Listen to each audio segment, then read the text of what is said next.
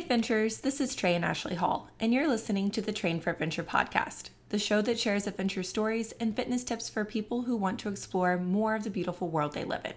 This week's featured hiking destination resides in the mighty Grand Canyon. The destination, while recommended for a day hike down the South Kaibab Trail by the Park Service, is a fun but incredibly challenging adventure. Its name, Skeleton Point, portrays the challenge well. Hiking to and from Skeleton Point is 6 miles, takes 4 to 5 hours, has an average grade of 10%, and descends 2,060 feet. Those that are prepared for the journey will be rewarded by incredible views of the massive canyon and a first glimpse of the Colorado River. Trey and I are excited to not only share how to prepare for this hike, but how to build your fitness from where you currently are to being able to take on this adventure. Morning, Trey. Good morning. How are you today? I'm doing so well. Great. Yeah, I'm so excited to jump into this one. We love the Grand Canyon. It's like, I can't wait to go back. Oh my gosh. I know, already planning that return trip and to do more. Like this one was so hard. So much more. But do an even harder one. But let's jump into the South Kaibab hiking the Skeleton Point. First off, how do you access that within the Grand Canyon? So I believe it's Yaqui Point, and that you can take a shuttle from the visitor center or any of the other parking lots that are around there that are connected to the Orange Route. Yes. And that shuttle will take you to the trailhead for this trail. The thing is that you can't park at the trailhead. Right. That it is only accessible by shuttle. Even though there is a parking lot up there, so if you're looking around on Google Maps or something, don't expect to park there because it's a closed lot. And honestly, the shuttle service is fantastic. It runs from early, from 5 a.m. up until 8 p.m. pretty consistently. Every 10 or 15 minutes, there's going to be another shuttle coming. Whenever we were there, I don't know if it's still this way. I'm pretty sure that they still require you to wear a mask when on the shuttles. I'm not sure. I think they still do. I think I saw that on the site. Yeah. Yeah. So that is something just to be aware of, that they will not allow you on without one. Yeah. So they do offer them, but just be prepared for that if you go. You can hike or bike in. I know that. So it's not a parking lot per se, but the drive that goes in, Desert View Drive, there's a little piece where the rim trail meets kind of at the road right after Yaqui Point Road, and you can park in those parking spots. They're well defined. And then you could hike from there on the rim trail over to where the South Kaibab starts. And then you could also bike. I know I remember seeing bike spots at the trailhead as well. Yes. Yeah, you can definitely do that. But yeah, access is very, very easy. And then once you're on trail, there's no question at all about which direction or where you're supposed to be going because it's the Grand Canyon. There's going to be a well-defined path, and anything that's not the path definitely does not look like somewhere you want to walk. Oh, for sure. Yes. And don't try it. Yeah, don't try doing that. So before we went down into the canyon, I did want to talk about amenities. That there is a vault toilet up at the trailhead, and there's also only one other on the trail, which is at Cedar Ridge. Yes. So you do want to make sure that you're prepared for that because it's 1.5 miles to Cedar Ridge. Which doesn't sound that far, but realize that you are going to be moving pretty slowly within the canyon. Right. Those steps are, while it is a very nice, well-maintained trail, they are kind of pitted out a little bit because it is still used for mules too. And we'll talk a little bit more about that later. Mm-hmm. But, and then water, there's none on the trail past the trailhead, and at the trailhead we had access to it, that they had water at the time that we were there, but it is seasonal, so you do want to get it at the visitor center if you didn't prior to getting to the Grand Canyon. Yeah, if you're going during warmer months, they will have it, but just be aware that it's probably going to be fairly busy at those sources. And so don't just expect to just get it whenever you get there. I'd still recommend going ahead and bringing your water in with you. That way you can just go ahead and get started whenever you're ready, rather than having to wait for water or, whatever. And bring at least 3 liters. I think that they typically recommend 4 for this one, but at least 3. Yeah, a general recommendation for hiking in warmer conditions like this, and especially whenever you're straining yourself, is at least a liter of water an hour. Yeah, so if it's going to take 4, then 4 is what you should bring. Yeah.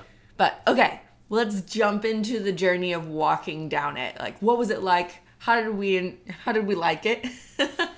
Honestly, I thought it was pretty easy going down, and that's something that we had kind of talked about as we were doing it, was that you had heard a lot of people say that they thought that going into the canyon was harder than coming back out of it, just because how much eccentric loading there is, just how much descent there is, how steep it is, the fact that it is putting more strain on your knees to take a step down than it does to take a step up. That a lot of people made a comment about that, and we did not feel that way at all. But I do believe that's because we train that decentric loading often. Yes, and so that was something I was kind of surprised about, was how easy it really did feel going into the canyon. That being said, the route is pretty worn right there in the center of it because of the mules, and just simply because of the amount of people that are taking this trail. So the center of it is real worn, and then there are like log steps that are spaced kind of awkward distances apart. So it's not like you're just stepping down one and then the other. It is stepping down one, taking a step, stepping down the next one. You're stepping onto it. Yeah. So you're stepping down with the same leg over and over and over and over and over again, just the way they're set apart. So that was something that was a little annoying about it, but you can shuffle your steps and whatever and deal with that. And trekking poles could definitely help with that decentric loading for individuals. Yes. If you do feel that that's going to be the hardest part of your hike. That, and it's also going to give you just better balance. That as a result of how the trail is worn, some of the steps, some of the footing is a little awkward, and so just having a couple more points of contact, having 3 points of contact. The majority of the time would help as you hike. Yeah, that is something that we saw the vast majority of people bring with them that we did not use at all. The next time we go into the canyon, we probably will have trekking poles. I'd say probably 95% of people had trekking poles. Yeah. And that seemed to be regardless of how far they were going. Yeah. Not that we didn't do well without them, but I do feel that our experience would have been elevated had we had them. Like, we still had a wonderful time. If you don't really understand the benefit of having them, supposedly trekking poles are supposed to help take up to 30% of the load off your legs. Just simply by using them properly. Now, there is a little bit of technique to using them. I recommend that you learn how to use them before breaking them out of their packaging at the Grand Canyon and being like, all right, let's do this thing. Because then they wouldn't be as effective as they would be otherwise. Definitely. But yeah, hiking down, I didn't feel that was super strenuous, and the views all the way down were amazing. Point was your first sweeping view of the canyon, and we were there at sunrise to beat the heat. For one, even though we were there in March, it still warmed up, because it warms up. What was it? It warms up 5.5 degrees every 1,000 feet that you descend. Yes. So at Skeleton Point, it's going to be 11 degrees warmer at the same time of day than it is at the rim. Yeah. So that is significant. We wore layers in and quickly shedded those off as we went down. I dressed too warmly going in, and so I was sweating pretty significantly on our way back out. But that's my own fault. That is probably another thing to consider, is that because there is such little vegetation and no shade, and that you are exposed, that if you are hiking in the morning and it is a little bit cool, don't pack. You're gonna warm up fast. Yeah, don't pack very warmly, like as warmly as you would if you were just standing around. That I wore a puff jacket, and I really didn't need to do that. I just really needed just a light windbreaker, or just a light long sleeved shirt to wear into the canyon instead. And definitely in the winter, it's going to be a little bit different, that those temperatures will be low enough that you might need something, a little bit heavier of a jacket, but not much. Even in those instances, though, instead of wearing a coat, I'd still probably just recommend layers. Well, protecting your extremities. Oh, gloves. Wearing a beanie, wearing maybe a buff or a face mask or something, if that helps protect your nose, if you're like me, that your nose gets real cold, and gloves. Yeah. I'd recommend doing that over just great point. Packing extra, like a coat, something that's going to be bulkier once you're done with it, because you're going to be done with it pretty quickly. Yes. And all but the coldest months of the year. Yes. So moving down into the canyon more, as we said, the grade is 10%. So that's on average. It actually becomes greater the closer you get to Skeleton Point. So the next stopping point after Ooh-Ah was Cedar Ridge, which is halfway. And we mentioned that that's the only other place for a restroom, and there's no water there.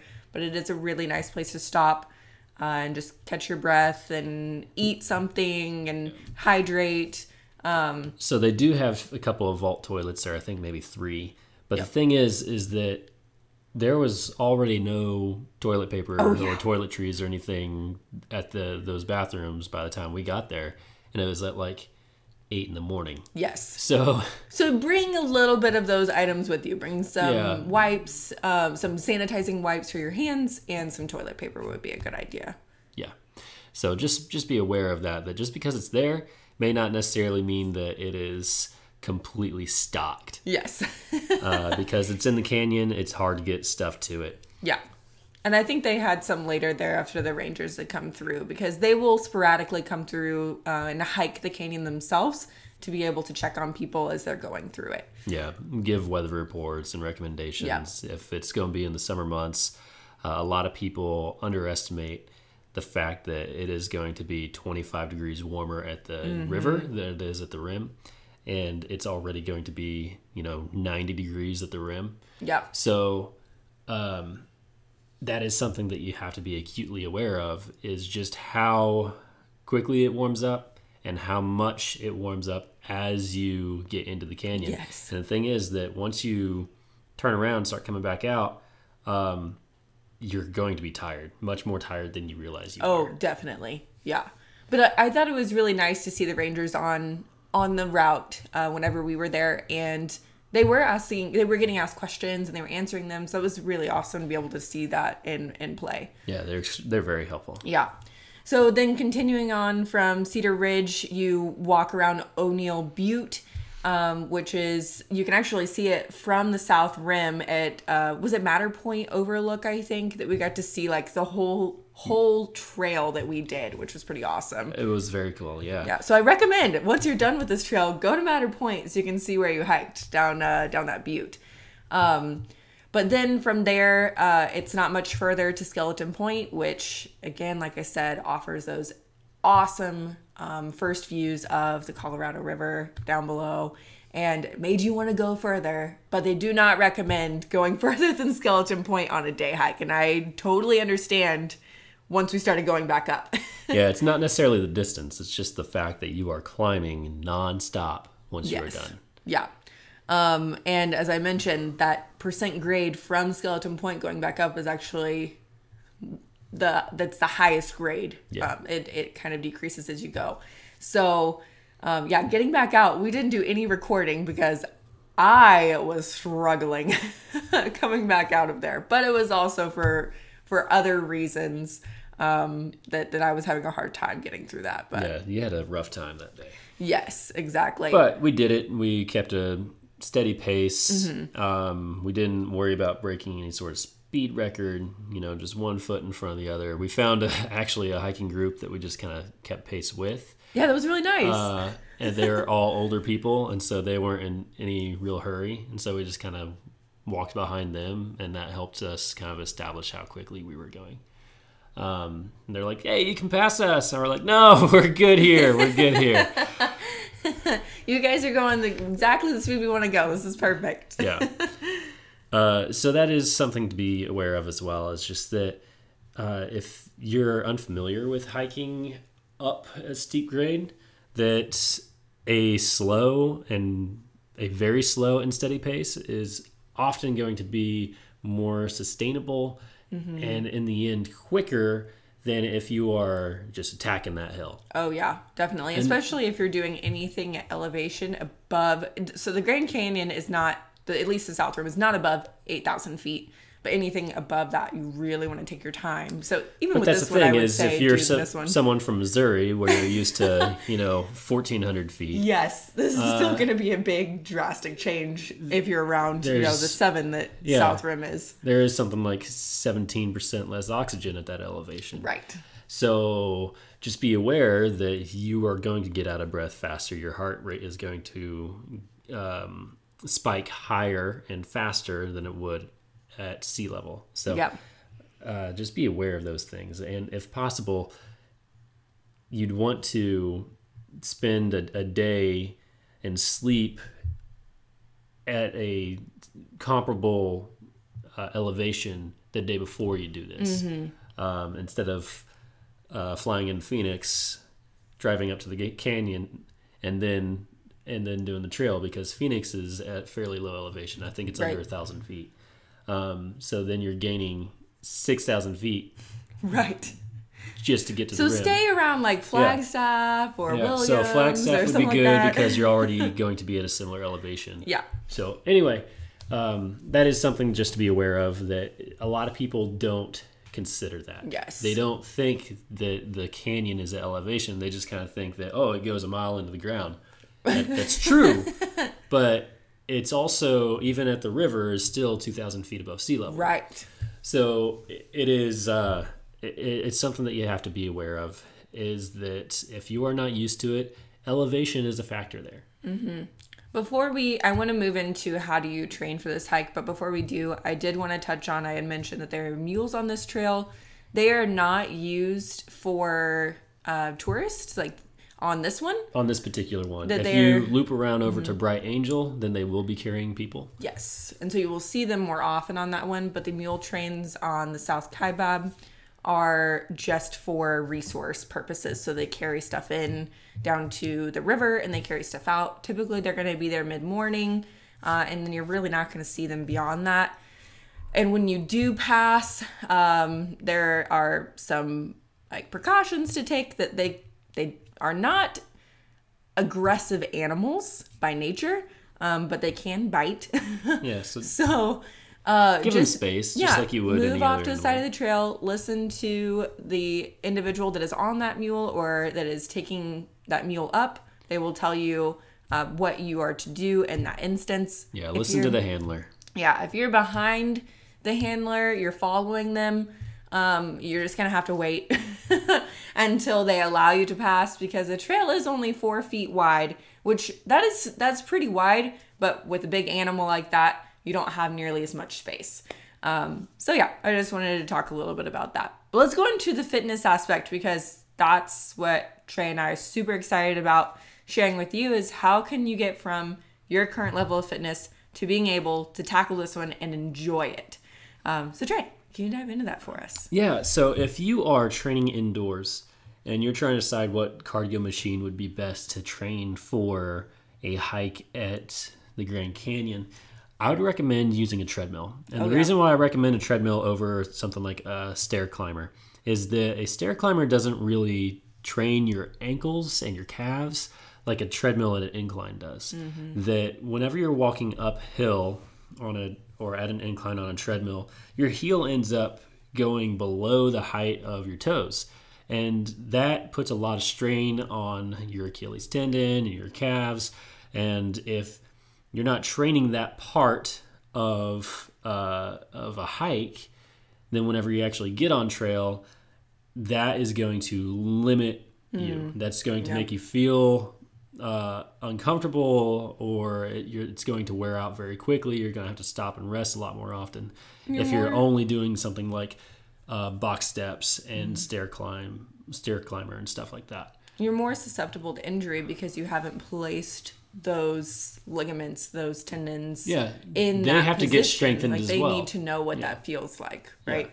That they have to get strengthened as well. It's not just about being able to put one foot in front of the other and step up higher with each step. It's not just about that. So I'd recommend using a treadmill if you're stuck working in a gym or at home, rather than being able to get out on trail.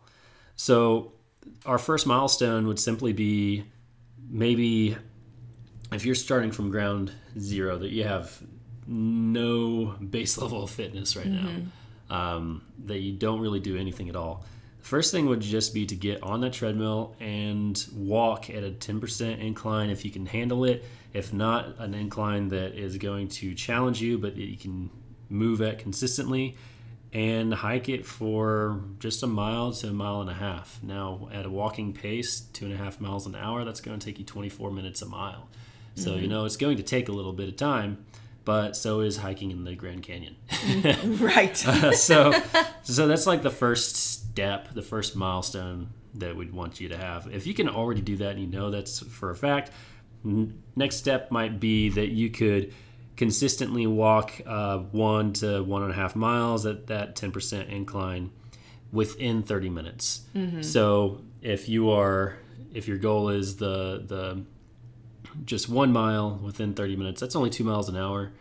But that is a pretty sustainable pace. That Ashley and I, whenever we were in the canyon, I think we were hiking around 2.3 miles per hour. Yeah. Just because there's a lot of other people out there. And also that was a pace that allowed us to keep moving and feel good without blowing ourselves up. Yeah. So next milestone would be 2 to 3 miles at a 10 to 12% incline. So just doing the 10% incline is great, but going up a little bit higher than that to 12. Some treadmills might even do like 15%. You don't necessarily have to do that great of a incline, but increasing that a little bit will help prepare you for some of those steeper sections. And doing that 10 to 12% incline for 2 to 3 miles within 45 minutes. So trying to speed up a little bit, getting your time down to that 22.5 minute mile, or even into a 15-minute mile, which is a pretty quick pace. But that is going to help you develop that aerobic capacity better and translate into an actual hike on trail better than if you're only doing the bare minimum.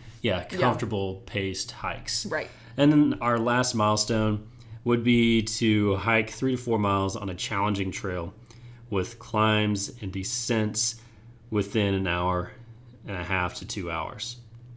So the reason why we only have you going up to 4 miles, even though this is a 6-mile trail, is that you really don't necessarily have to train the same distances that you're going to be, I don't want to say competing at, but that your test is at, that your goals are at.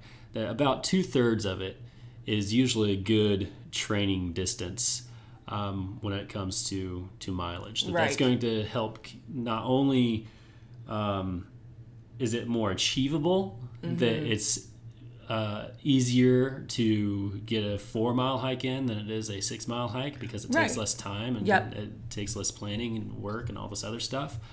But it still prepares your body to push into that extra couple of miles. Yes. So you still get the training benefit that you're still going to see improvements into those higher mile ranges, even though you're only doing about 2/3 of it. So that's really why that's as far as we have you going. If you're doing longer hikes than that, and you're doing hikes that are steep and rocky, and maybe the footing is a little questionable at times, then you're probably going to be fine hiking to Skeleton Point in the Grand Canyon.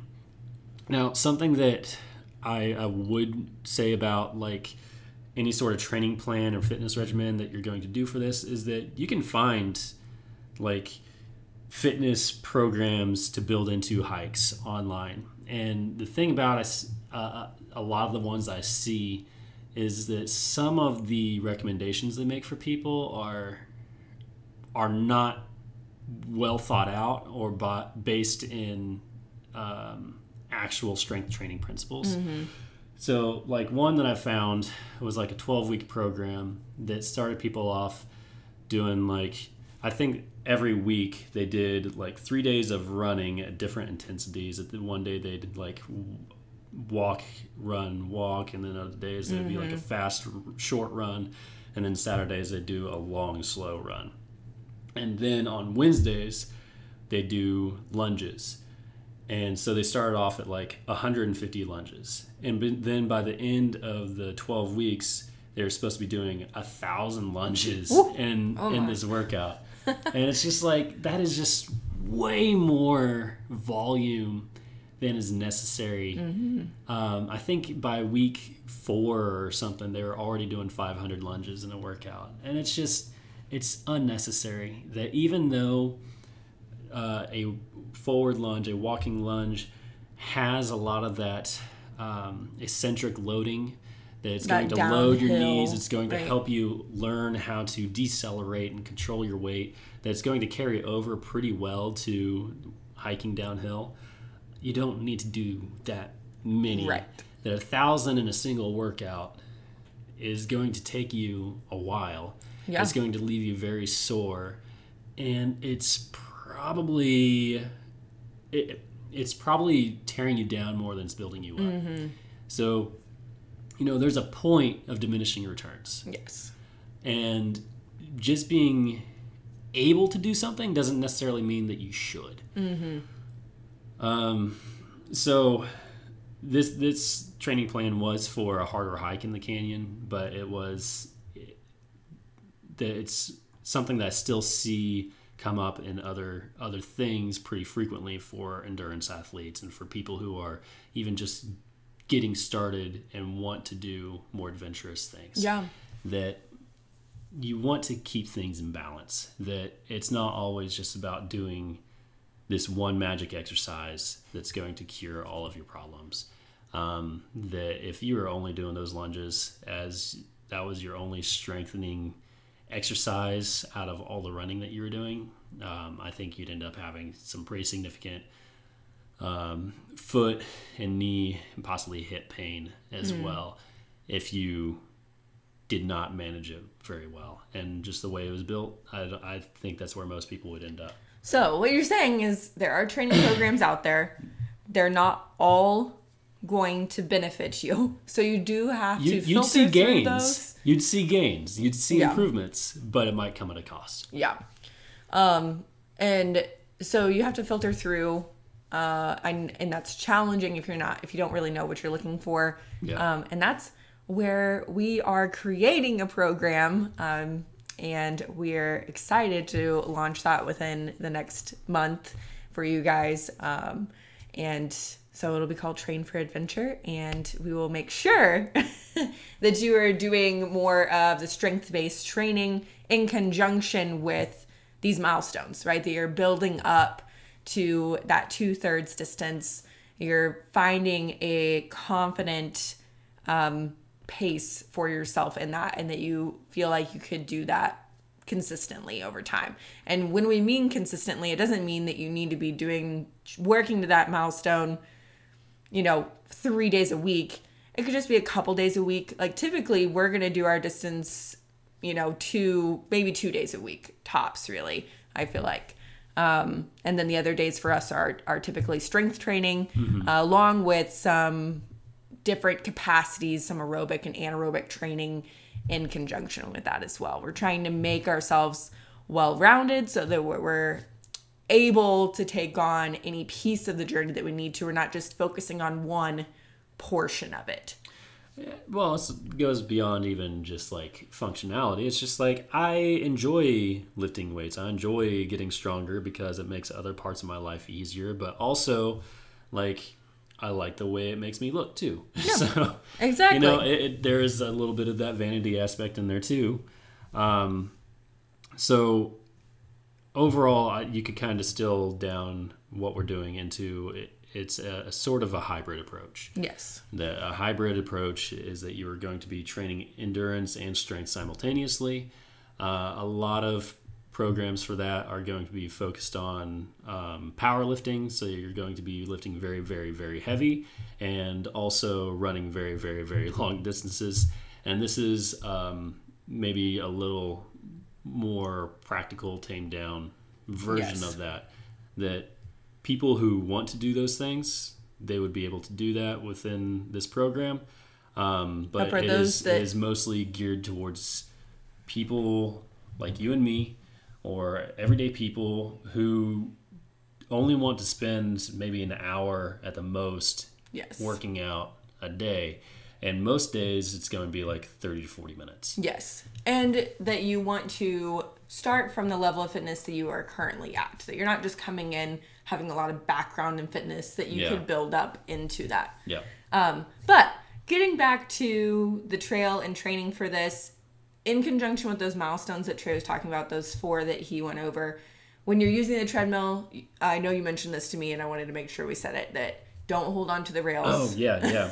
That is something I see very frequently, is someone putting a treadmill on a steep incline and then holding onto the handrails and like leaning back as they hike up that incline. That's not doing anything. By holding onto the handrails, you're leveling yourself out, and that your body becomes like perpendicular with the treads again. Yeah. It's not the same as using trekking poles, because I think people might try to say, I'll be using trekking poles. It's not the same. Yeah. You're not at the same angle. Yeah. And also, if you're going to be carrying a pack into the canyon, we recommend that you work that in as well. Now, your pack shouldn't weigh very much. There's no reason for you to carry a 30-pound pack on a day hike into the canyon. Right. So it's probably only going to be like maybe 10, 15 pounds at the most. So if you have a backpack, or if you have your hydration pack, whatever you're going to take with you, make sure you load that up with some sort of weight, or even just putting water in your pack, and hiking with it. That's going to really make sure that you're fully prepared for the challenge that you're going to experience there. Yeah, and expose yourself to the elements as best you can. I know that's really challenging, because that is definitely part of it. Here in Missouri, we are in more of a humid environment, so it's hard for us to understand what it might be in that dry environment. At a higher elevation, we are definitely way lower. So for us, it's challenging to do that, but thankfully the humidity kind of gives that vibe anyway. But if you're going to be there in the summer, definitely doing some hikes in the summer, increasing the time that you spend out there in that heat, still being safe about it. You still want to make sure you're hydrated, that you're getting your electrolytes in, but you need to expose yourself to those things, and the cold as well. That goes the same way. Yeah, so if you're going to be there in the summer and the first time you exert yourself in the heat is in the canyon, you're going to have a bad time. Oh yeah, definitely. So make sure you train for that as well, that you don't just do everything indoors in the comfort of your gym or your home. Yeah, we heard a story on trail. Someone was saying how they had found somebody that went into... they had heat exhaustion, usually beyond that point. Yeah. And they had to help revive them back on trail. Yeah. And the thing about the Grand Canyon is that it is very hard to rescue people in there. People get rescued all the time, and typically it is during the heat season. Which starts early. Yeah. It starts in like April. Yeah. If you are It goes feeling through September, fatigued, October. if you have any headaches, if you're dizzy, if you feel like your skin is cold, if you stop sweating. Yeah, you need to stop. If you're confused. Cool down, hydrate, get some electrolytes in, and then return. You do not need to continue on further. Yeah. Because the more that you get into that state of heat exhaustion, the easier it is to get back into it, and then it eventually can lead into something bigger like a heat stroke. And so we don't want that to happen to you. Yeah, it's less than ideal. Yeah.